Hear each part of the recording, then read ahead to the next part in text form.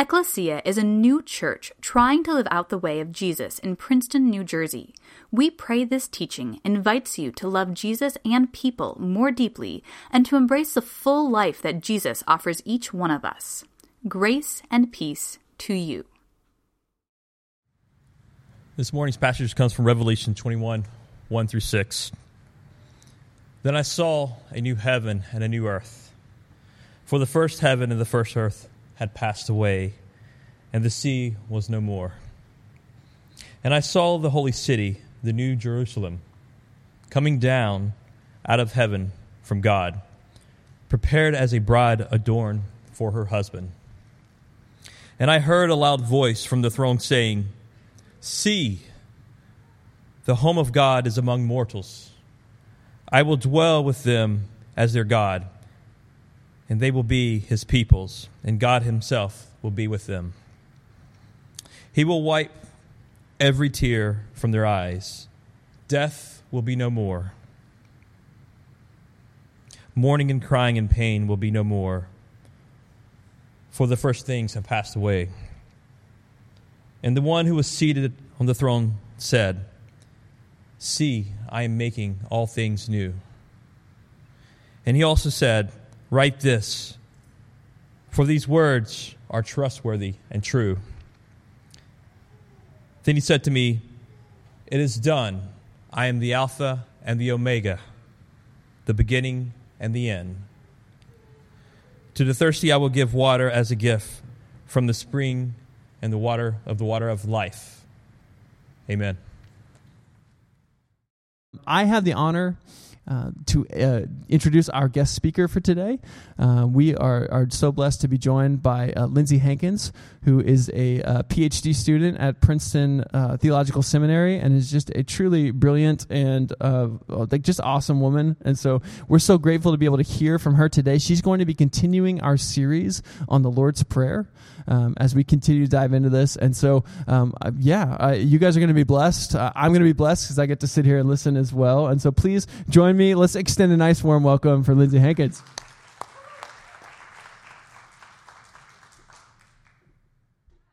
My name is Lindsay. It's great to be here. Thanks so much. You guys are having a series on the Lord's Prayer. I love the Lord's Prayer. I'm actually writing a dissertation that is pretty closely tethered to that. So today we're going to be talking about, there's two guiding questions. What are we doing when we ask the Lord for our daily bread? And how would we know if we got it? Those are the two questions that we're going to be pursuing. To answer those questions, I first want to tell you a story. I want to tell you a story about a guy named Basil. So Basil, later called Basil the Great, if we could all only live up to that, was born around 330 A.D. in what is now modern-day Turkey. And he was born to a pretty wealthy family. And Christianity, from its start, had spread really pretty quickly to that area, and so did all these sporadic periods of persecution that followed. Rome generally found Christians annoying, and every so often did something about it. And Basil's grandmother, a woman named Macrina, in fact, she had to flee her home at one point for 7 years because it simply wasn't safe as a Christian. And eventually she came home, but there were waves of persecution that followed for years. And eventually, her family lost most of their property.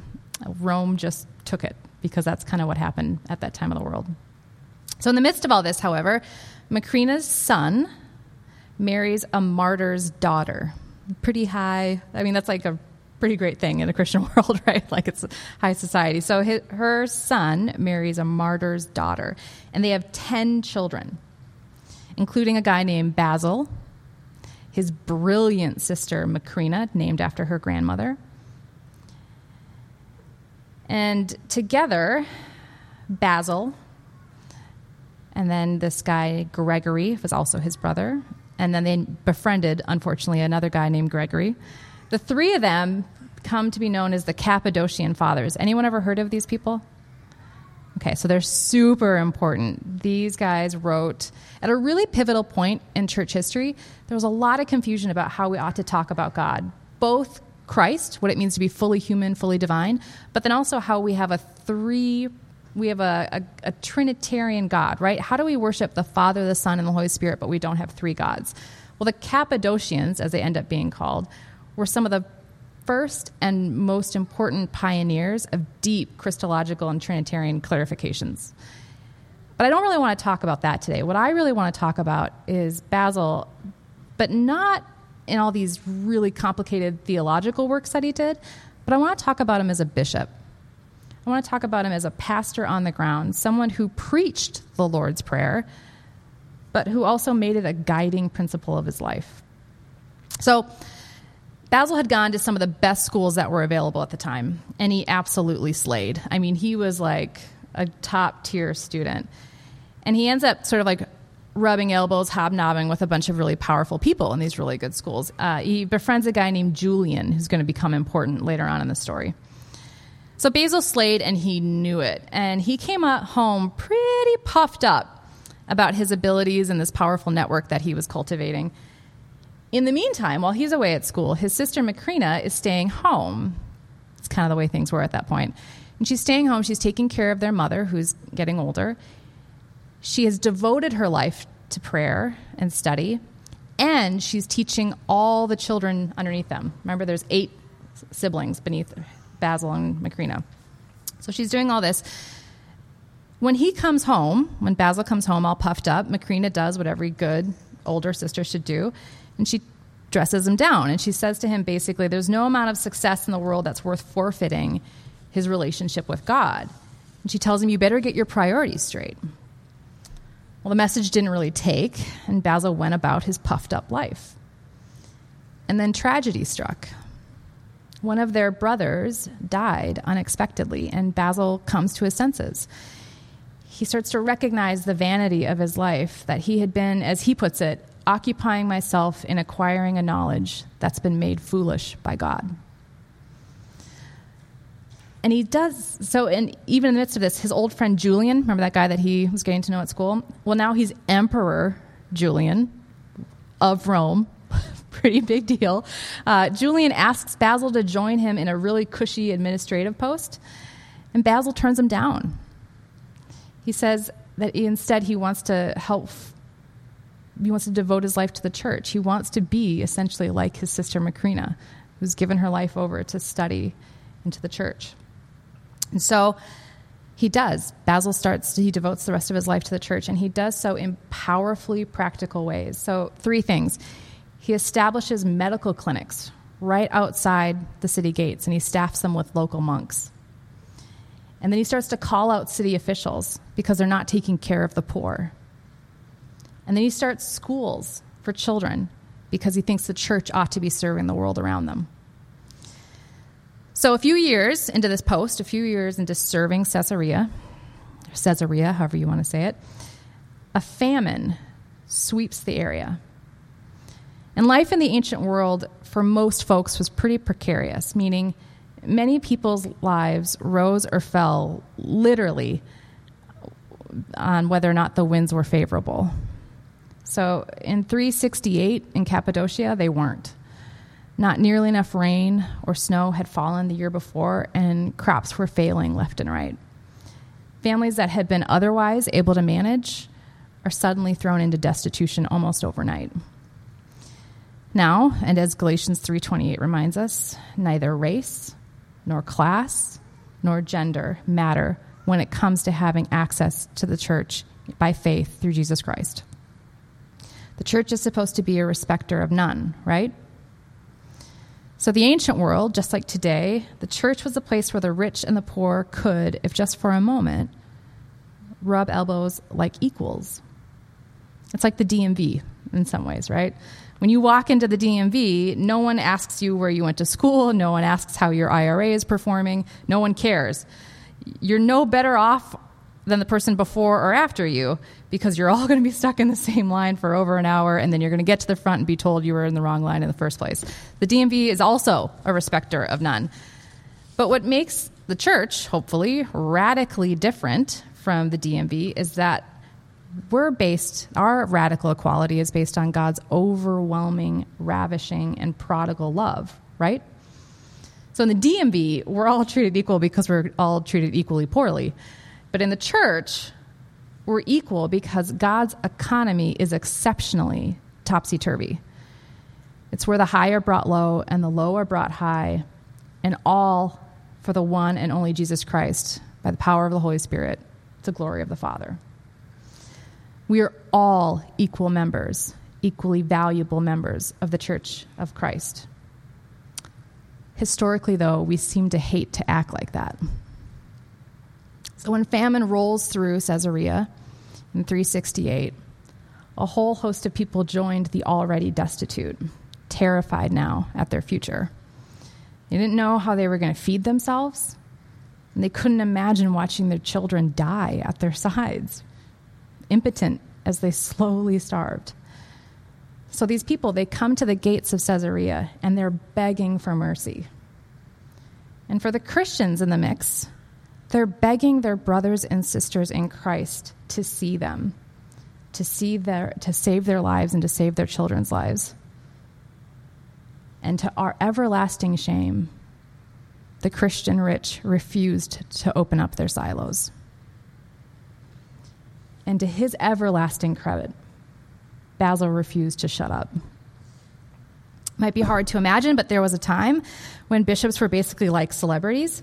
Not like rising YouTube celebrities or D-listers, but like George Clooney amounts of swagger, like lots of money, lots of power at their fingertips. And to put it way too simply, basically as the edifice of Rome starts to crumble, Christian monks start to be the glue that holds the city together. And so they had truly a very remarkable amount of power. And this is how Basil chose to wield his. So first, he uses his influence in the city to gather funds from the wealthy to buy food for the hungry. And when that runs out, he actually dedicates his own inheritance towards that fund. And when that runs out, he starts to preach. And Basil preaches fire. He got up in that pulpit week after week, begging his congregation to see the faces of those that are hurting. And he shamed the merchants and the newly rich for inflating prices during the crisis so that they could profit from the misery of others. And he reminded his rich parishioners that the naked we come into this world, and naked we will live it. But we have a choice, in the meantime, of how much we want to look like Christ. So in one place in his preaching, he pretends like he's talking to the rich young ruler. You remember this guy? This is the guy who asked Jesus how he could inherit eternal life. And Jesus tells him, oh, well, keep the commandments. And he goes, great, I already do that. Anything else? And then Jesus lays down this real zinger. He says, yeah, there is. Go sell everything you have to the poor. And I love how Scripture captures this. According to Scripture, the young ruler says that the young ruler went away sad because he had great wealth. So Basil uses this story as a backdrop, and he acts like he's talking to the young ruler, but he's actually talking to everyone in that congregation who's like him. And this is what he says. He says to him, he's a liar. He hasn't kept all the commandments because he clearly refuses to love his neighbor as himself. He's so rich, says Basil, because he values a cushy lifestyle over the good of others. These are Basil's words.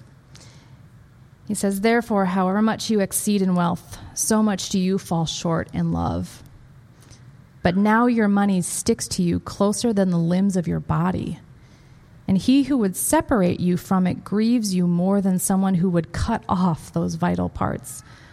For if you had clothed the naked, if you had given bread to the hungry, if you had opened your doors to strangers, if you had become a father to orphans, if you had suffered together with the powerless, what possessions would cause you to be so despondent?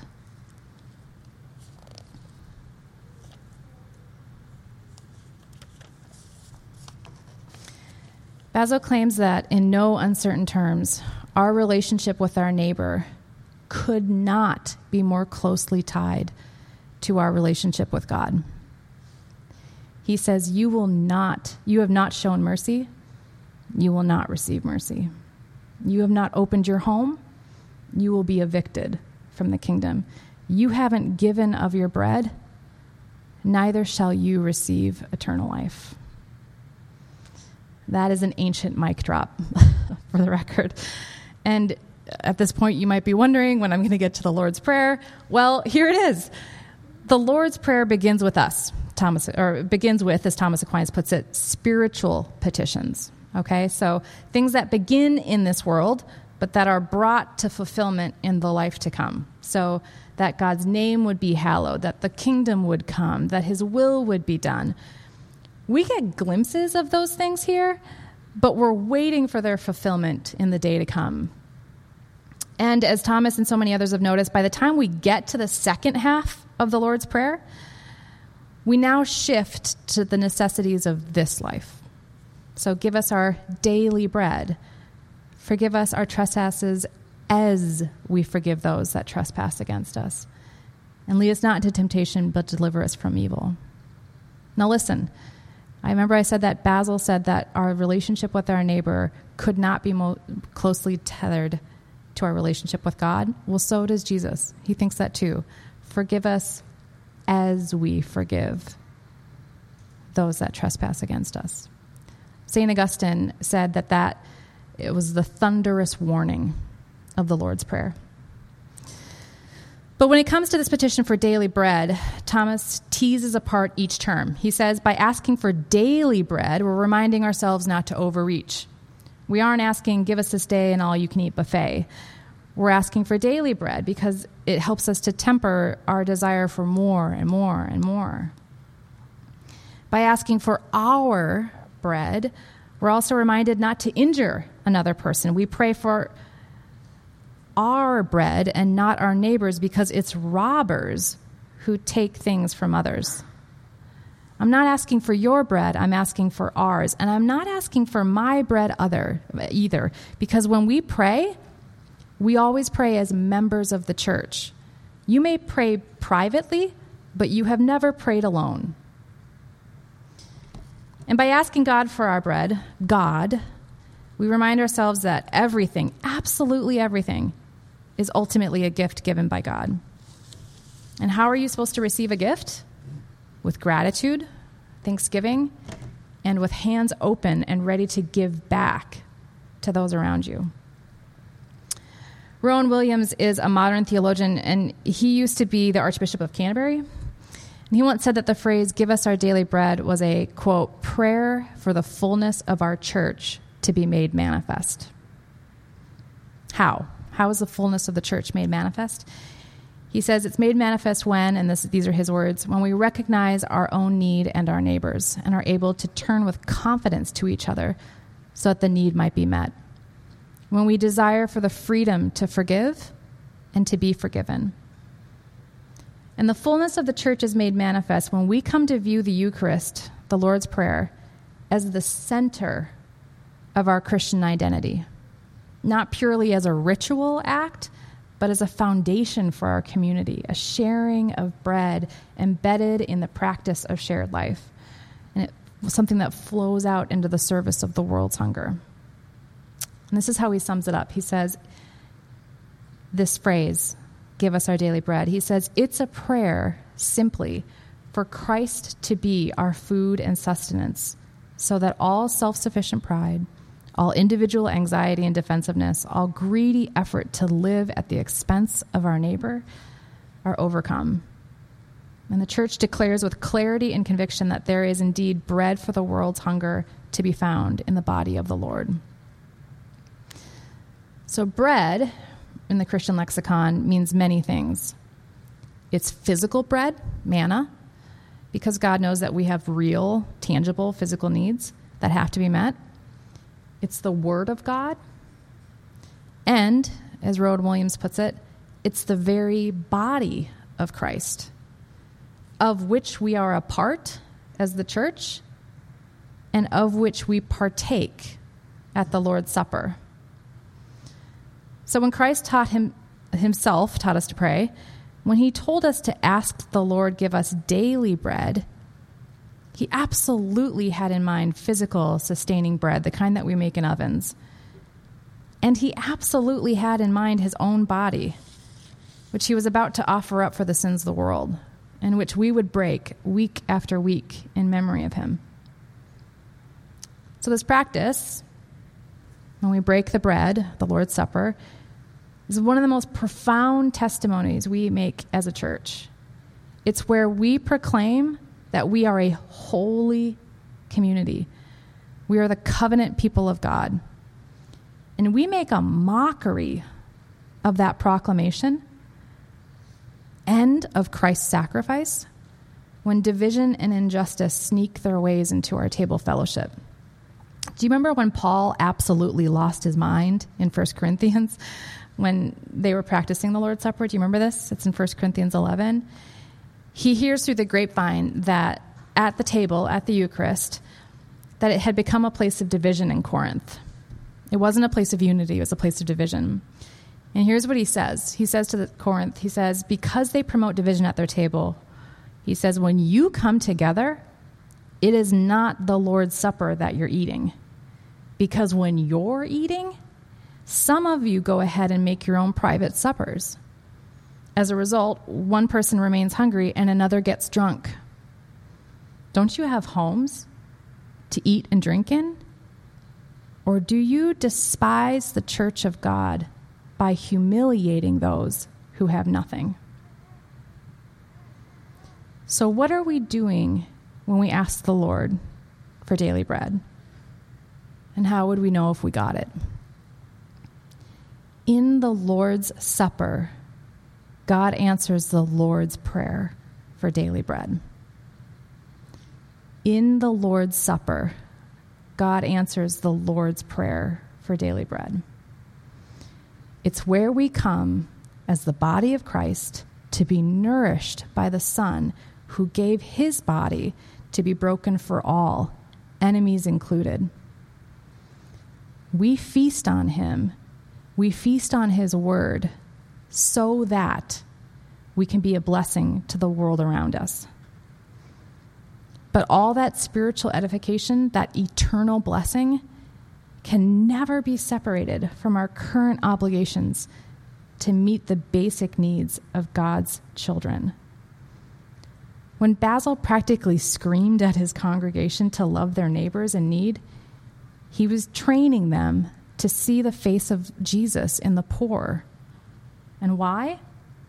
Because that's exactly where Jesus said he was going to be. This is from Matthew. Then the king will say to those on the right, come, you who are blessed by my Father, take your inheritance, the kingdom prepared for you. The kingdom prepared for you since the creation of the world. For I was hungry and you gave me something to eat. I was thirsty and you gave me something to drink. I was a stranger and you invited me in. I needed clothes and you clothed me, and I was sick and you looked after me. I was in prison and you came to visit me. Truly, I tell you, whatever you did for the least of my brothers and sisters of mine, you did for me. And terrifyingly, the opposite is true too. Truly, I tell you, whatever you did not do for one of the least of these, you did not do for me.